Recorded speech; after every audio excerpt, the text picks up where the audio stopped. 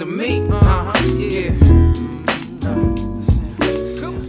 Live from the Twin Cities, we are the Daves you know. This is the Daves I Know. You want me to be that type of dude, and I want to be who you like me to, but we both know I can't do nothing at all. Oh, yeah. You say there's no use in walking out, and I say. All right, welcome to episode 299 of the Daves I Know podcast. We are literally one episode away from 300.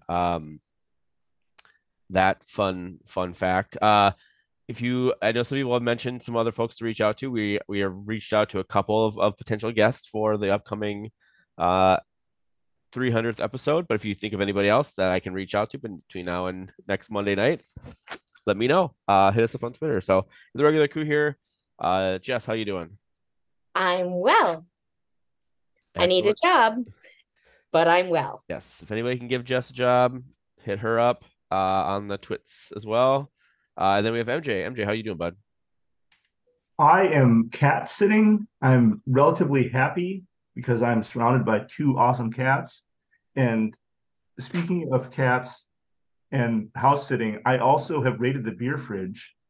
Don't worry, the owner said I can do this. I have a 93X half-assed IPA from Lithbridge, and I also have a Don't Kill the Wonder. And I'm just asking my co-hosts, given the state of Minnesota you're writing at now, should I drink the half-assed IPA or Don't Kill the Wonder IPA? Well, for purposes of the podcast, I think half-assed IPA, just because this probably will be a half-assed podcast from me, as I am not feeling great, and also a tribute to the performance of Minnesota United over the weekend. And then at the end, as we're talking about the upcoming match, you can drink the Don't Kill the Wonder, because that will probably kill the wonder. So that sounds like a good plan. Jess, do you have a vote on this? I agree with Zeller's logic. Yeah, it makes sense to me too. All right. Yes, as you can probably tell from my voice, I am not feeling super great. I was at a work conference all day today, so I got to get up with the kids and get them to daycare in-laws and school, and then pick them up and dinner, and I think my daughter has a cold, and I think I picked that cold up from her. So I've gotten progressively worse and worse throughout the day. So I apologize for the state of my voice, and we will try to keep it short here. There's not a ton to talk about, honestly, with Minnesota United. So we can probably breeze through that with probably some mini rants from a few of us here. Let's just jump in then. Unless I have any objections from my esteemed co-hosts. No objections. All right. Noted. Second the motion. Noted. And yes, unfortunately, we do not abide by Robert's Rules of Order here in this year. I don't have any rules or order. Well, I don't. Yes. Okay. Fair enough. All right, so let's jump in. Minnesota United FC 1, the San Jose Earthquakes 1. The big talking points from this match, obviously, another home draw, another home dropping of points in the post 60th minute. We can talk a little bit about those, more specific about those stats. Teemu Pukki gets on the score sheet, which is great. It's good to see him finally get off the schneid and score a goal. Hopefully he can continue that over the course of the next couple of weeks, because we certainly need it. And then more and more, I feel.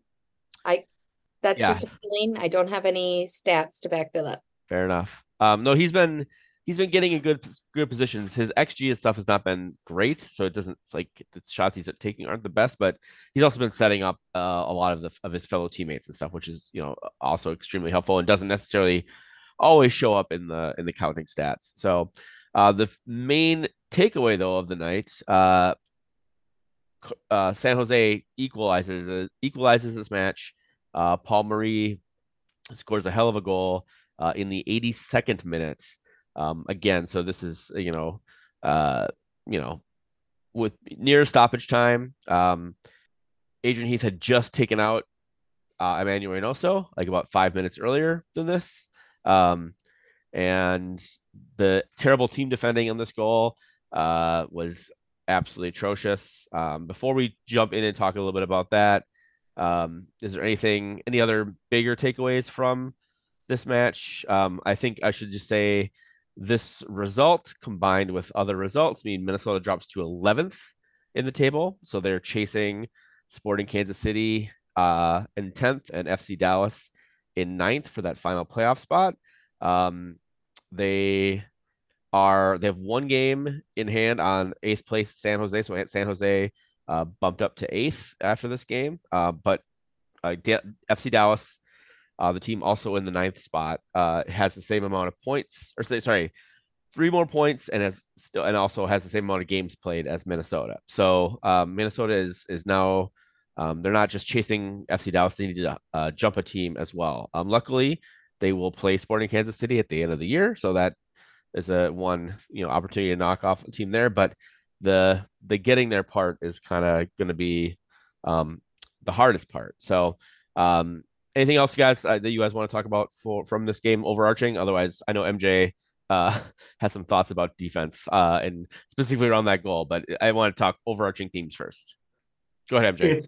It's frustrating to see so many of the players play well and do really good things. I had a blast at Allianz. Did I like result? No, but I had a blast. Why? Because there were so many things that Minnesota United did well.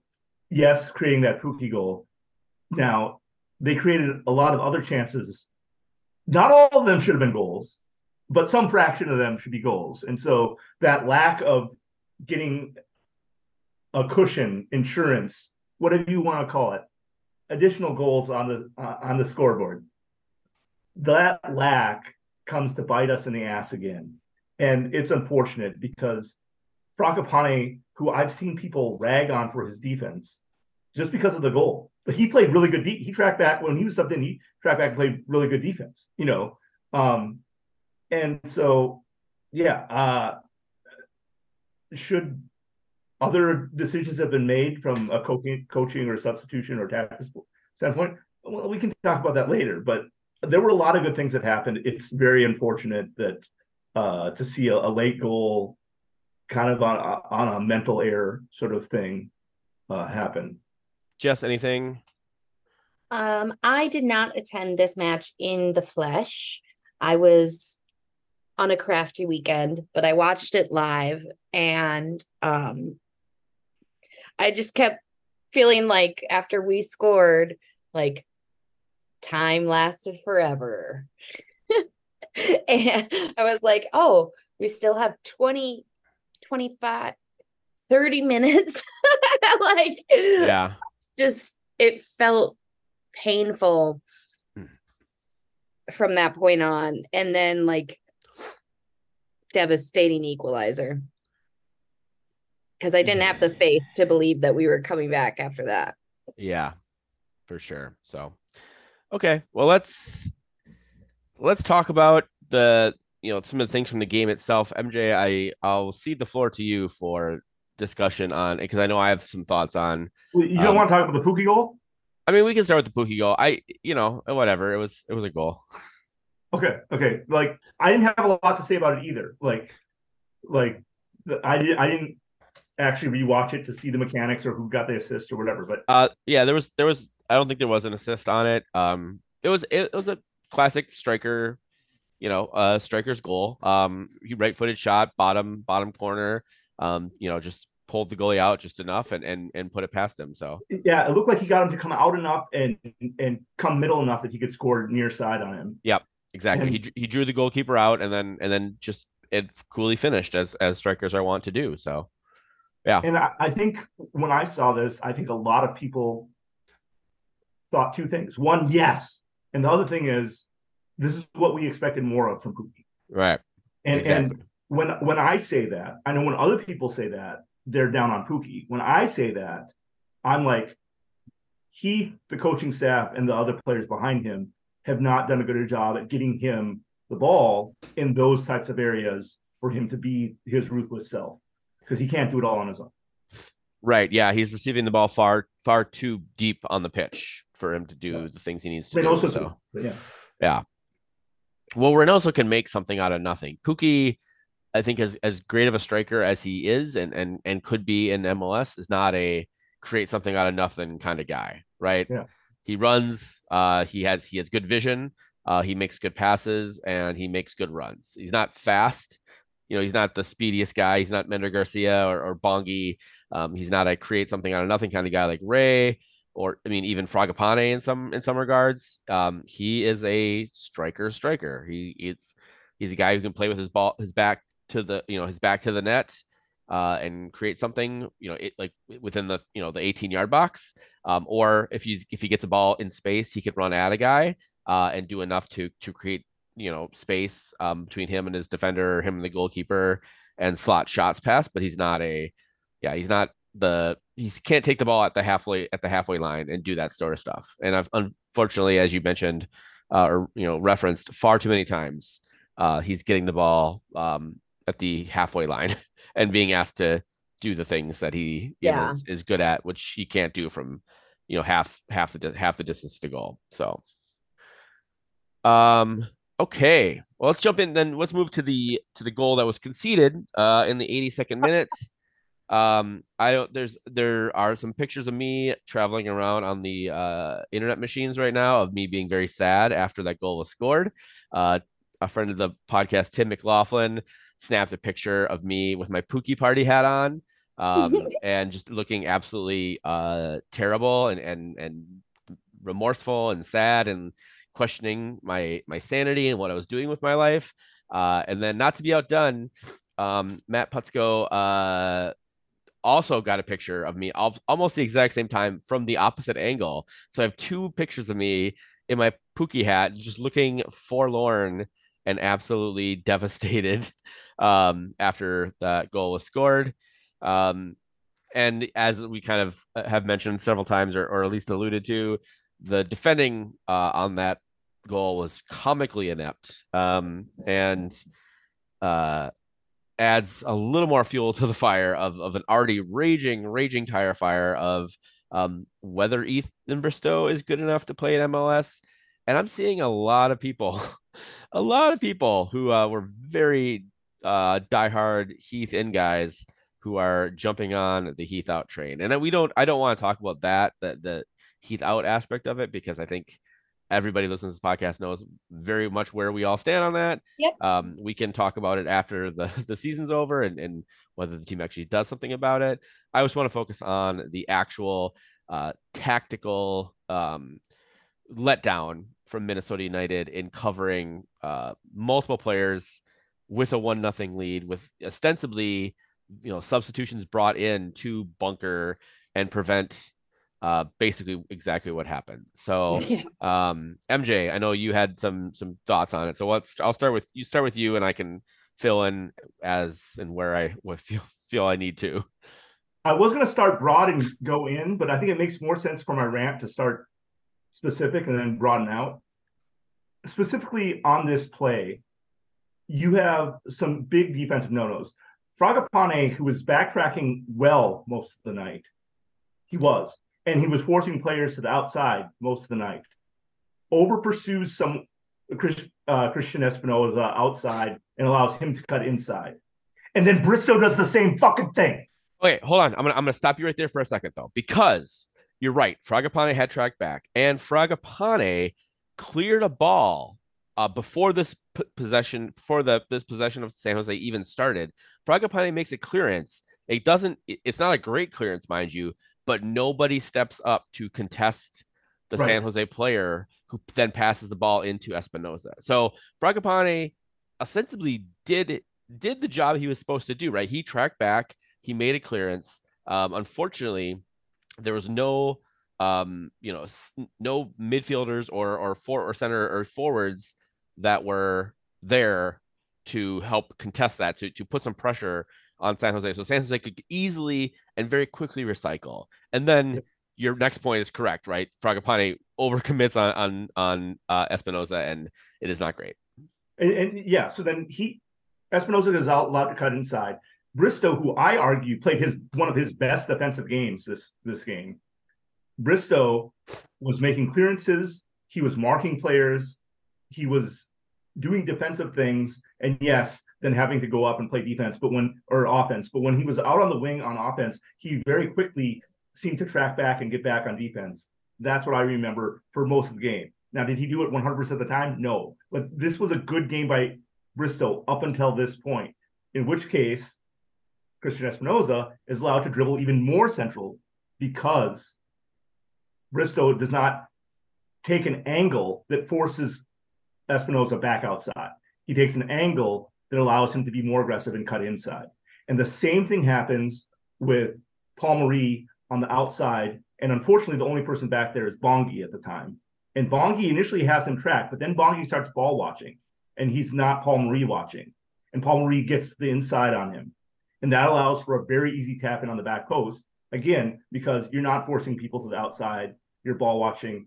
I feel like we're saying this. And then to David, your point, I do agree that it's the rest of the defense's job to pressure the whole team, not just bunker all the way back and be there when Fragapane makes those clearances.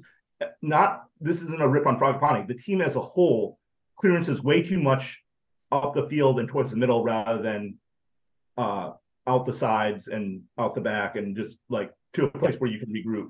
Yes, we don't like giving away corners, but giving away corners is way better than recycling the ball for the opponents to a centrally located attacking point. So yeah, it's just more the same that we've seen the past 3, 4, 5 years, maybe 7 years, Zeller, of, ball watching, not marking on defense, clearing the balls up the middle or towards the middle rather than to the outside, forcing people to dribble middle rather than forcing people to dribble outside. Just a lot of defensive 101 things that if you're playing professional soccer, you should not let happen at the rate that's happened. Now I say this, but I see Manchester United defense do the same fucking thing almost every week. So yeah. So yeah, to your point about Bristow, I don't know. I slightly. So if Will Trapp I agree with his horse shit previous games. If Will Trapp, no. Yes, I don't think he was great this game. Okay. If I don't necessarily disagree with you that if he had, this is his best game. However, if Will Trapp is doing his job and not standing behind Bristow, Bristow can force him outside, right? So I think there's just a comedy of errors in this one in terms of like players not doing their jobs, and people that I've ripped before, Michael Boxall, Mikel Tapia, yeah, they were in the right spots. They were marking the players they were supposed to on that goal. So yeah, I don't know. So I think honestly it's literally it's like just it's a bad team error. I think Bristow and Fragapane look the worst, and I think Fragapane is mostly at fault in spite of my semi-defensive him at the beginning of this. He truly, he needs to do a better job clearing that ball, right? You can only use so much sometimes when you're clearing, like you can only hit the ball. You just try to hit it as long as you can, and so it's not necessarily the best. But the fact that no one, and I'm taking specifically of Will Trapp, is out pressuring anybody from San Jose, and they have the opportunity to pick out, Christian Espinosa. If you have the time to pick out Christian Espinosa and can put the ball on a platter for him, he's going to do good things with the ball, which is unfortunate for the Loons. So. Shout out to Sonny Dotson. Not his best game, not his worst game, but I believe he was asked to play 4 positions in this game. Yeah. He started at left wing. He moved to right center back. Then when we subbed Zarek Valentin in when we were bunkering, then he moved out of right fullback up to right midfield because we were playing a 4-3-3. On the bunker defense, we were playing a 4-3-3, and then he was at right midfield. And then after we realized, we got scored on, we should try to score again. But Reynoso's out. I think Dotson got moved to the 10. Yeah. So that's 4 different positions you're asking him to play, and I thought he did reasonably well at all of them. You can argue about Heath making too many subs, but it wasn't that long ago where you say he wasn't making enough subs. So what frustrates me now that Heath is learning to make subs, and it might be a learning curve for him because he's trying stuff and he's fucking around and finding out, right, about subbing. But what frustrates me is there is an absolute correlation between player personnel and substitution, the formation we're playing, and the tactics we're using. So, I mean, those things shouldn't all be tied together as much as they are with Heath.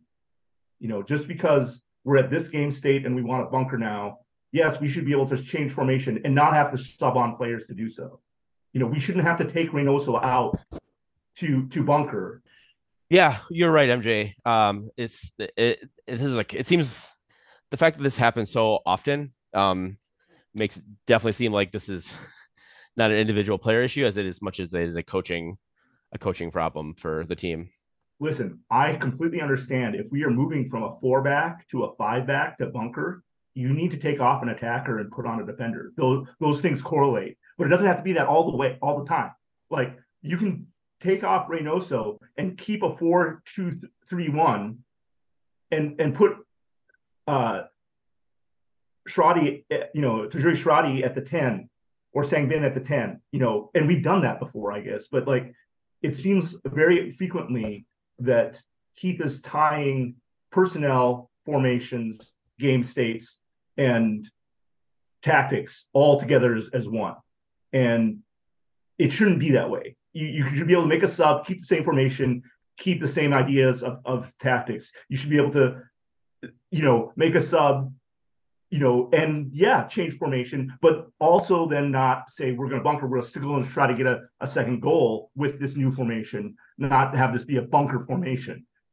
It's absolutely mind-blowing to me, but I also understand it's a lot easier for me in the podcast chair than when you're down on the field and trying to yell at players in the middle of play. That's hard.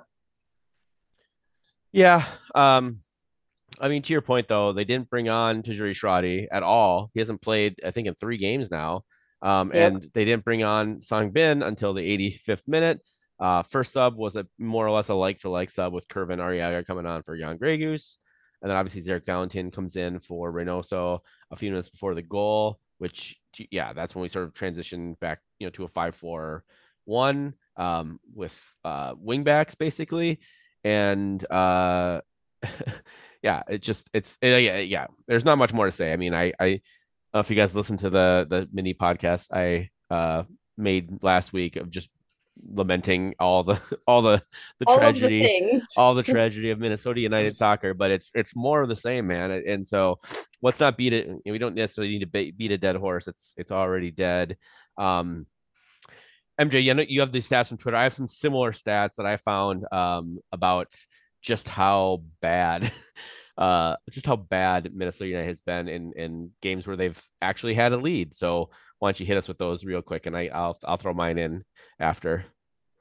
Yeah. So according to Bridget, out of 37 matches in 2023, so that's all competitions, Minnesota United has lost the lead or a draw in the second half 9 times. 6 were lost after the 70th minute, and 3 were draws. 2 of those draws were the 90th plus 8th minute. Yeah. We were leading up until the 90th plus 8th minute and, allowed a goal. Yep. So and then Stefan Wenk points out that Minnesota United has lost 21 points in the second half games, which is a similar way of saying the same sort of thing. Basically, the one thing I'll throw out there, so you said 6 after 70th minute. If you want to make that even worse, it's 7 after the 63rd minute. So right when, most managers make fucking substitutions around the 60th minute. So weird. I saw, I think Stefan had posted this in one of the soccer slacks that we're in together, is that if Minnesota had just kept 9 of those points, so they didn't throw away victories, a couple of draws ended up as so literally I think maybe like 3 games basically, if the results had stayed how they were, Minnesota gets those wins, they'd be in second place in the Western Conference. That's how tight the Western Conference is, and also how wretched this team has been as a team. And I will say this, and I said this last week on the podcast that I released, and I've said it to people I know, and literally I said it to a friend at lunch when we were having lunch today, talking about Minnesota United. This is the most talented team that Minnesota United has ever have. As long as I've been a fan of By Minnesota far. soccer, like maybe some of those By far. maybe some of those Minnesota Kicks teams, with Alan Willies and those guys, maybe they had more talent, from top to bottom. But again, I wasn't alive for most of those matches, and I didn't see those guys. But in terms of Minnesota United teams that I've been following, this is the most talented team that we've ever had. So, Jess, let's not labor this game much more. Okay. Why don't you finish this off with your post-match hot or not review? Hot or not? I feel like I should have a theme song. Anyway, I'll drop one in post. Let's keep this brief. Not hot. Draws at the business end of the season. Hot. Teemu Pukki, unbeaten, on target. I was so proud of him. I mean, maybe I'm a little too desperate and it's making me too generous, but I thought this goal was hot. Silver Foxy hot. Luce Gonzalez. Someone get this man a touch of gray just for men sponsorship. I beg you. Too sexy. Not hot. The mullet on San Jose's Cade Cowell. I believe we've discussed Cade Cowell and showed him pictures to you before, Jess. So this is like the least surprising hot or not bullet point of all time. It's one thing to be a soccer protege and be recruited at just 15 years old. It's another thing entirely to think you can rock a mullet at 19 years old in the MLS. Boo. If you thought I was Heath out before this season, I'm now supercharged Heath out. No playoffs this year. I say no Heath next year. Deal? Not hot. Unnecessary yellow cards and or penalties conceded by Loons who shall remain nameless. Wow. Really turning on your boyfriend there, huh?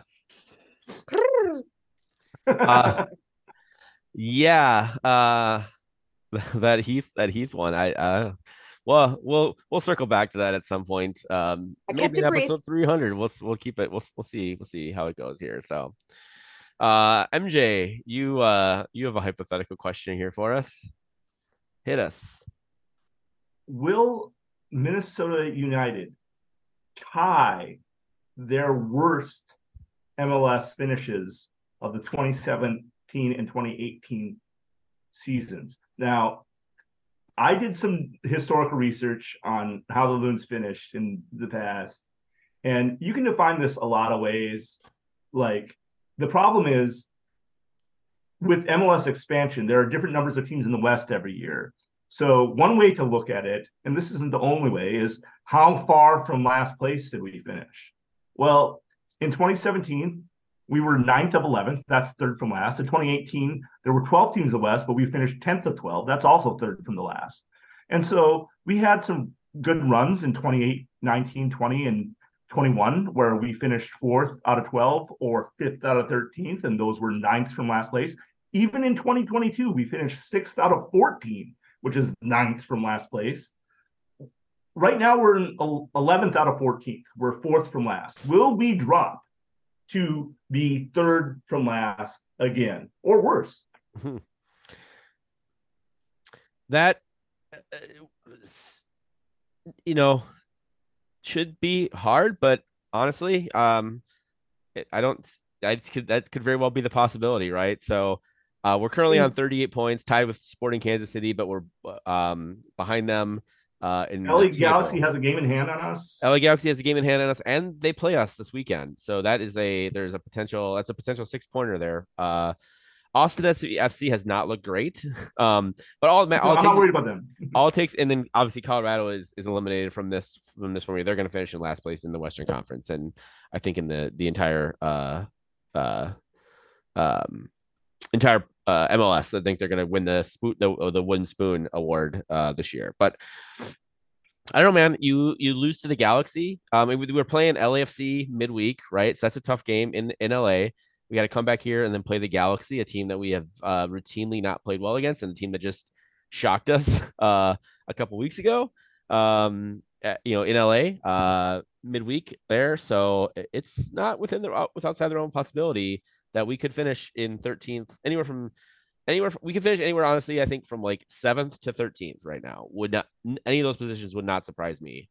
7th place all the way to 13th place. So say do with that what you will. I say we are going to finish 10th place because it's just that heartbreaking this year. That's what I expect.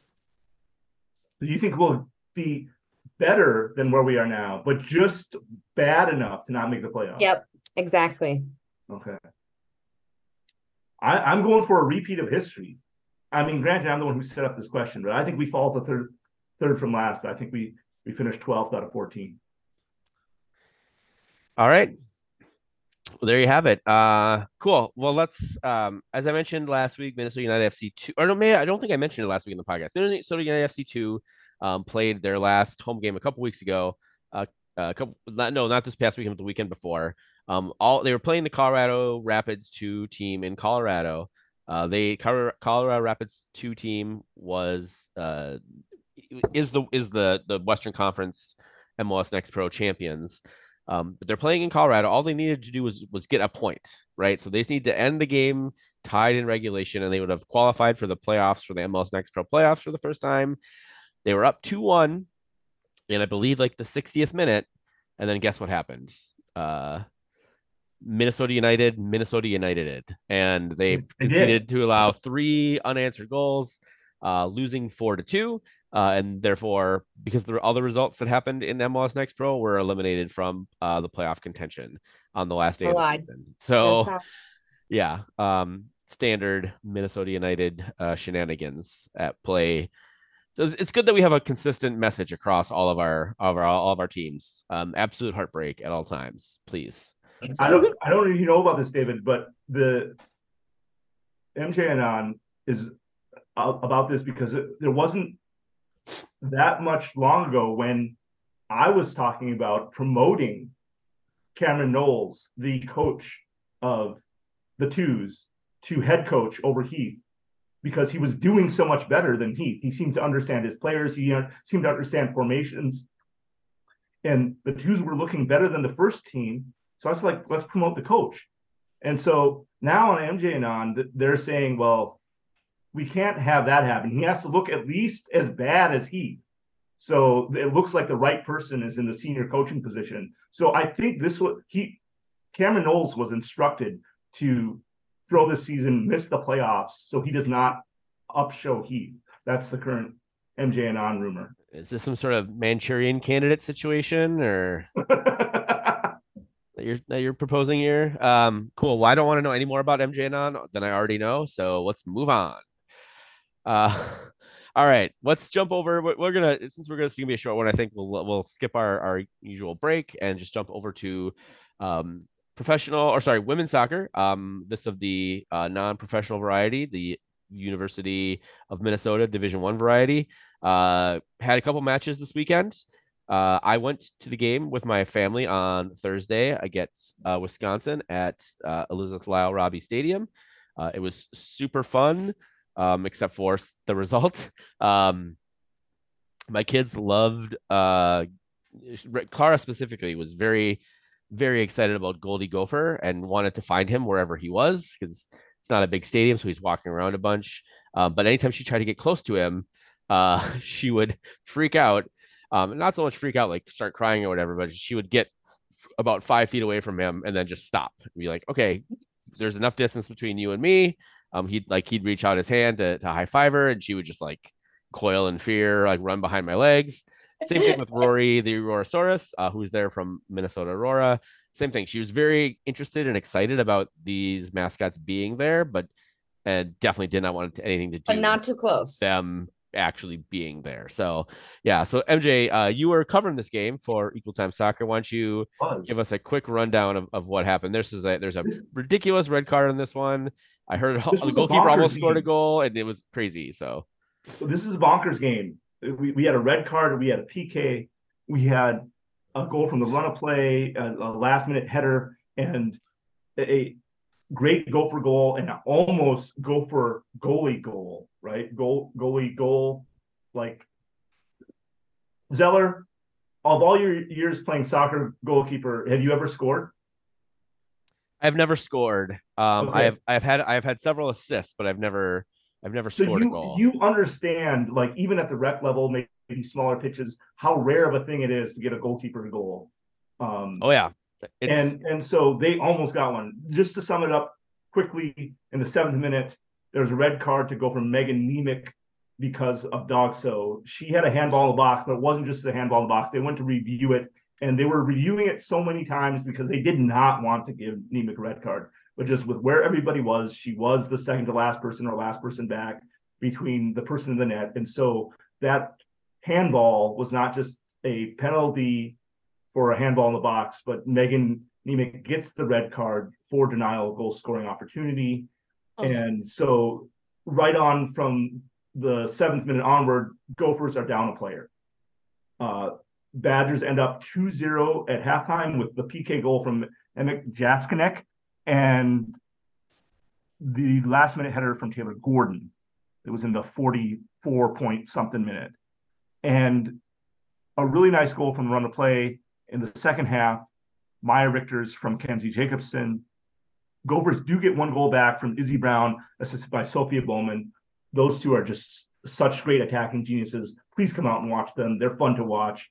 And then the almost goalkeeper goal in the last, I want to say 10 minutes, Megan Plashko takes a free kick just in front of the halfway line, and the ball goes behind the net. But how it goes behind the net is it bounces once from the side of the net to behind the net, and then it bounces off a support pole behind the net to kind of go the other way. And it looks like it went off the one post in the net and then hit something in the back of the net and came out front of it. And so it looked like it was in. It was not. It was, and to the refs' credit, they video reviewed this a long time to verify that it was not a goal, and then also to verify who did it go off of, so we know if it's a corner kick or a goal kick.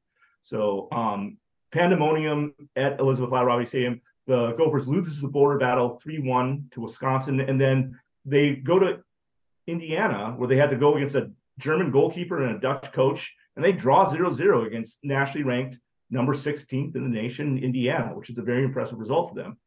That makes 7 clean sheets for Megan Plashko and her defensive players, 2 against ranked opponents in Georgia and Indiana. So defensive-wise, they're doing well. They just need to score more goals. And they have some offensive tools to do it. The next 3 games are all at home. Please come out and support your local women's soccer players. Please. October 8th, 1 p.m. versus Illinois. Thursday the 12th at 6 p.m. versus Ohio State. October 15th, 1 p.m. versus Nebraska. That's plenty of chances to come out, support Gopher soccer, support women's soccer, support local soccer. Come on out.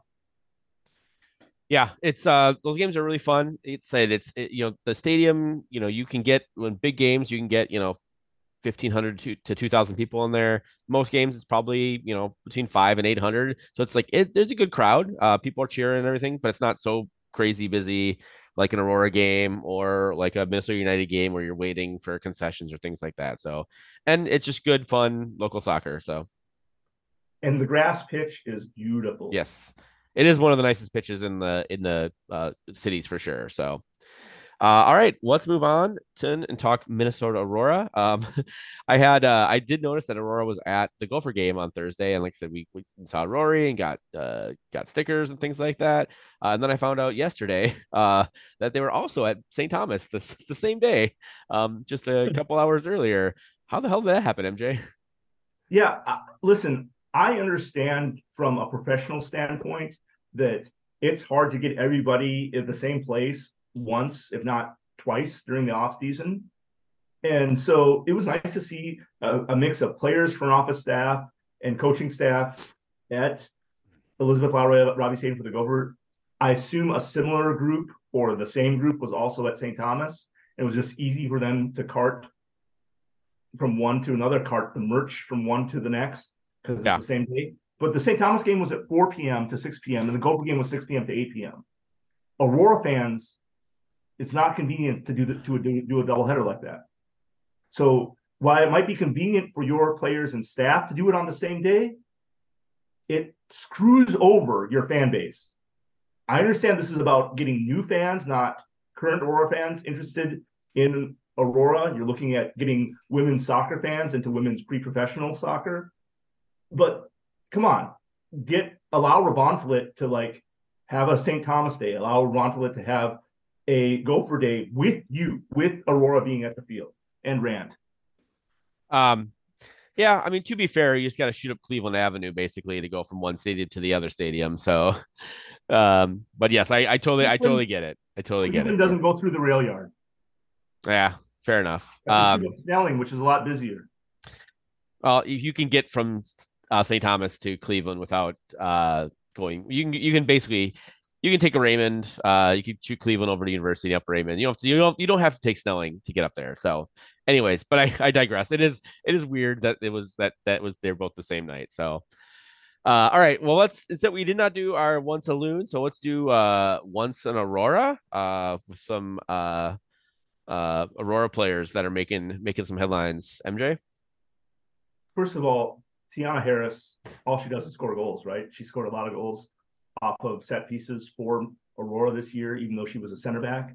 And she scores her first goal for a professional team in, Jess, please correct my pronunciation, Division Homme Féminine for FC Fleury. They lost to Paris FC 3-1, but the only goal that Fleury scored was from one Tiana Harris. And go watch the vid. It's a great goal. Kylie Olsen gets on Sports Center at number 4 out of 10, the Sports Center top 10, with a game-winning buzzer beater for playing for Utah State against Colorado State.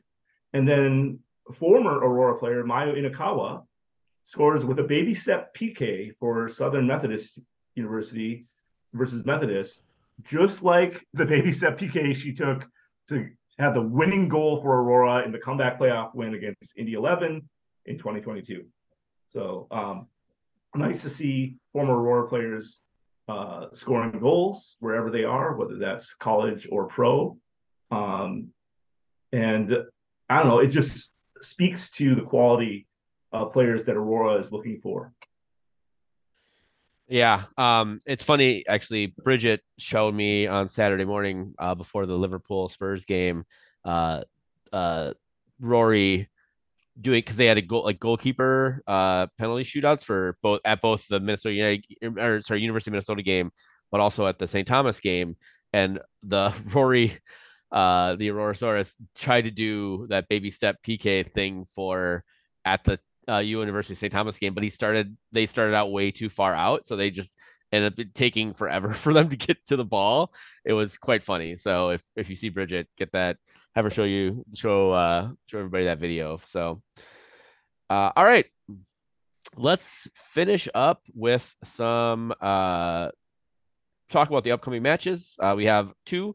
I think we can lump these both in together. I don't think we need to spend a ton of time talking about both of these teams. We've talked about them both very recently.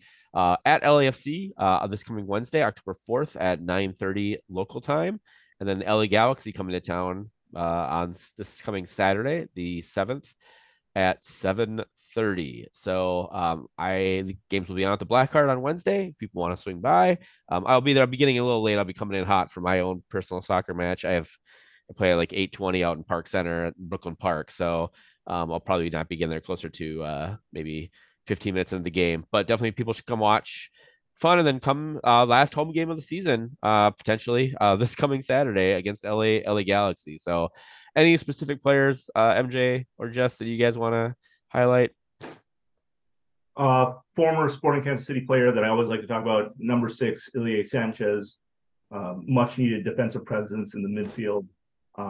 He used to play for Barcelona. Yeah, absolutely. And he now has a terrible tire ad. Thank you, Jess. I was just going to mention, as Jess has pointed out multiple times, a horrible Continental tire ad of him taking a PK, which is so outlandish. Of all the attackers that they have on LAFC, he would never be in the top 3, maybe even top 5 to take a PK in a given situation. So unrealistic. Yep. For sure. Yeah, you mentioned you have Kellen Acosta in your notes here, so I'll skip over him, but a couple other We know players. him. Everyone Yeah. knows him. U.S. men's national team backup, number 6, I guess. But he's been playing really well. Their midfielder that they have, Timothy Tillman, German American international. And then yes, everybody knows that LAFC is loaded up top. Dennis Bouanga has been absolutely phenomenal for them this year. Vela, I believe, is still hurt, but he's around. And then the only other player I would mention, people might know if they've played FIFA or been following soccer for a while. Giorgio Chiellini, Italian defender. Dude is built like a brick shithouse and will fucking murder you and put a horse's head in your in your bed. So I'm saying he's a mobster. But yeah, he's not been playing a ton, but he definitely will. If the game is tight, or LAFC is trying to chase a win, I would definitely expect to see Giorgio Chiellini coming in. So, Vela started against Salt Lake. Did he not finish that game? Oh, he must be back then. He had been injured for a while, so he he might be back then. So that's cool. Good to know. Even worse. Sunday. Yeah, even worse. So even worse. Cool. And then the Galaxy. I know we literally just talked about the Galaxy, so we don't need to spend too much time talking about this. Let's talk about our expectations for what's going on. Can we wrap the expectations in a 2-game format? Like, just how many points are we going to take from these 2 games? Are we going? If you can, you know what, MJ, I'm gonna let you freestyle this one. You can do whatever the fuck you want, bud. So if you want to wrap it up into 2, I think because I am a pessimist, and because the one scenario that I do not want to happen is us sneaking into the playoffs as the 9 seed, winning a game, then being the 8 seed, the going into the next round, and then basically winning a game. So here's like my worst case scenario. So let's just, I'm gonna game this out here. We make the playoffs as the 9 seed, right? We limp in. We somehow make it. I don't know. We have 3 games left. I think we basically need. Let's see. I'm guessing 45 points will get us probably the 9 seed. So that basically means we need 7 points, right, between these last 3 games. This Wednesday against LAFC, Saturday against the Galaxy. Then we have the international break off, and then we play Kansas City away. So what happens here is, I think, we probably get. So sorry, 7 points probably gets us the 8 seed. Probably 6 points gets us the 9 seed. So what I worry about happening is that exactly happening. We get 6 points. We make it as the 9 seed. Yeah. Then we beat, say Dallas on the road, and then we go to St. Louis City for the first round of the playoffs. We maybe even steal a game there, but then we end up losing 3-0 in our other 2 games. So we end up being outscored, say like 7-2 in a 3-game series. But that is enough for Adrian Heath to be retained as manager for another year. So I'm a pessimist, and I'm going to predict that that's exactly what's going to happen. I think we get a point in LA on Wednesday, and I think we get all 3 points against the Galaxy on Saturday. So prove me wrong, Minnesota. Prove me wrong. If that's pessimism, what's my take? I say we take 1 point out of the LA double. The LA double, we take 1 point, we draw one, we lose the other. See, I think if that happens, depending on other results, I think we'll be effectively eliminated before the international break. So that's like the true pessimist, MJ.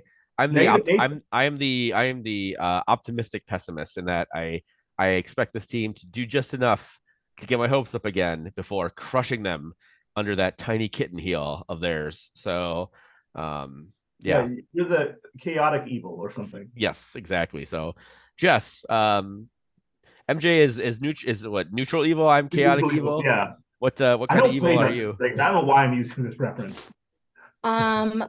Okay. I'm gonna say, surprisingly enough, we walk away with 1 point from LAFC, and we walk away with 3 points from LA Galaxy. All right, you're on my 4 wavelength, points. girl.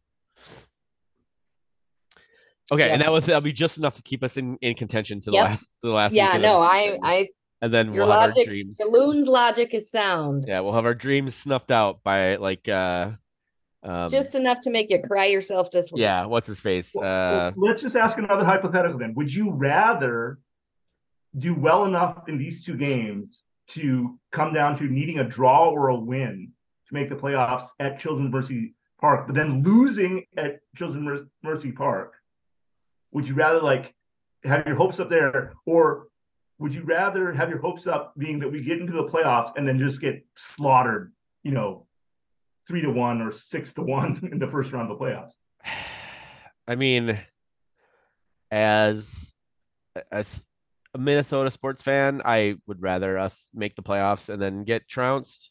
Yeah, me too. But as a fan of like wanting the team to do what is right by the team, I think getting our dreams snuffed out this week would be better, because then we would know. Hopefully the front office is paying enough attention to the fan base, because the fan base is absolutely revolting against Adrian Heath right now. Literally Heath out chants, booing at Allianz. That shit doesn't happen very often. So hopefully the front office is paying attention, and if we are eliminated, they will realize that it's time to let Adrian Heath move upstairs, which I don't necessarily agree is the right idea, but I think that's what they'll do. So that's a whole other conversation that we don't have time to get into tonight. We can save that for episode 300. But what I think, I mean, ultimately, I want the team to make the playoffs, because if they make the playoffs, this team has shown that they can make runs in knockout, like one-off knockout tournaments, right? Like, this is a weird format. It's the first time they're doing this format with the one-off play-in game and then a 3-game first round series, and then every round after that's as a straight knockout round. So, again, as I mentioned at the top of this podcast and last week, this is the most talented Minnesota United team I've ever seen. Like, this team absolutely, and has absolutely at certain times of the season played like one of the best teams in MLS. So can they find that form again real quickly? Possibly. So you can't win the goddamn MLS Cup if you're not in the MLS Cup playoffs. So ultimately, I'd rather this team, even if it costs us like another year of Adrian Heath, because they make a run, I guess I'd rather have this team make a run at the trophy. So I second that. What about you, MJ? You posed the hypothetical. What are your thoughts on it? I want Minnesota teams to do as well as possible and go as deep as possible into the postseason. So yes, I'm not one of those. And here's the thing. The weird thing is, if we get to the playoffs and lose the first round, you will have people that lie. They'll say, I wish we never would have made the playoffs. I wish I would have just known that our season was done, 2 weeks before the end of the regular season, and I wouldn't have to put so much emotional whatever into the team. That's horseshit. No one wants that, right? We all don't be a postseason loon liar, okay? I think I might name the podcast "Postseason Loons Liars." So, but no. So your hypothetical was really weird though, because the question you hypothetically you said it like, would you rather us be eliminated this weekend or us not eliminated, but knowing that we lose against Kansas City? I would much rather, if I know we're going to lose against Kansas City in Kansas, which is what we often do, I would rather get eliminated before, right? Like, I don't need Peter Vermees to punch me in the dick again for the 15th time in a row. If I knew we were going to be eliminated by Kansas City on the last day of the season, I'd rather just get eliminated at home this weekend. Honestly, see, that wasn't part of my question though. As much as I. But you said we lose against Kansas City. Yeah, so I should have phrased it this way. Would you rather have your hopes crushed at Children's Mercy Park or your hopes crushed in the playoffs?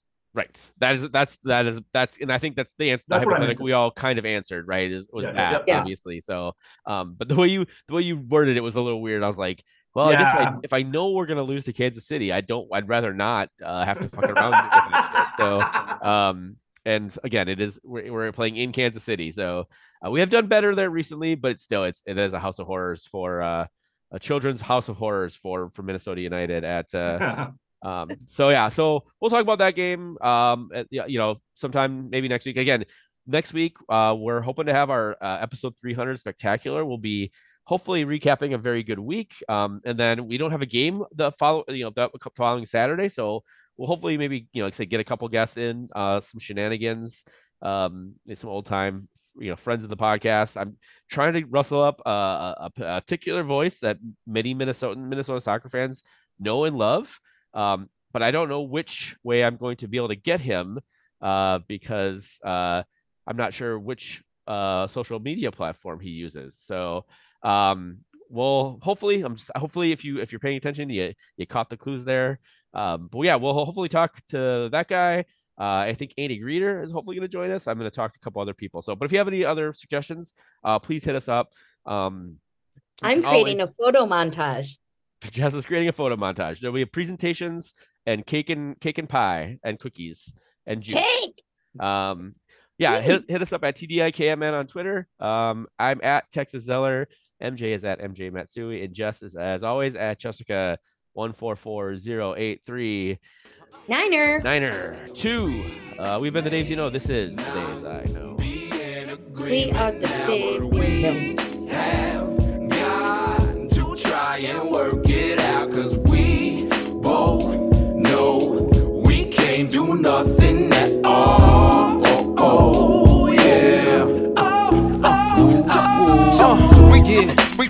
We do our thing, son. Long as you do yours, land here become fecund. Yeah. We do our thing, son. Through the act, we attract two, hope to reach one. We do our thing. Do it. We do our thing, son. Some will paint a piece, some will spray with a machine gun. It's mad work to be done. We do our thing, son. I can't do nothing at all. Y'all know we can't do nothing at all. I can't do nothing at all. Y'all know we can't do nothing at all. GT. He don't do nothing at all. G.O. My guy King.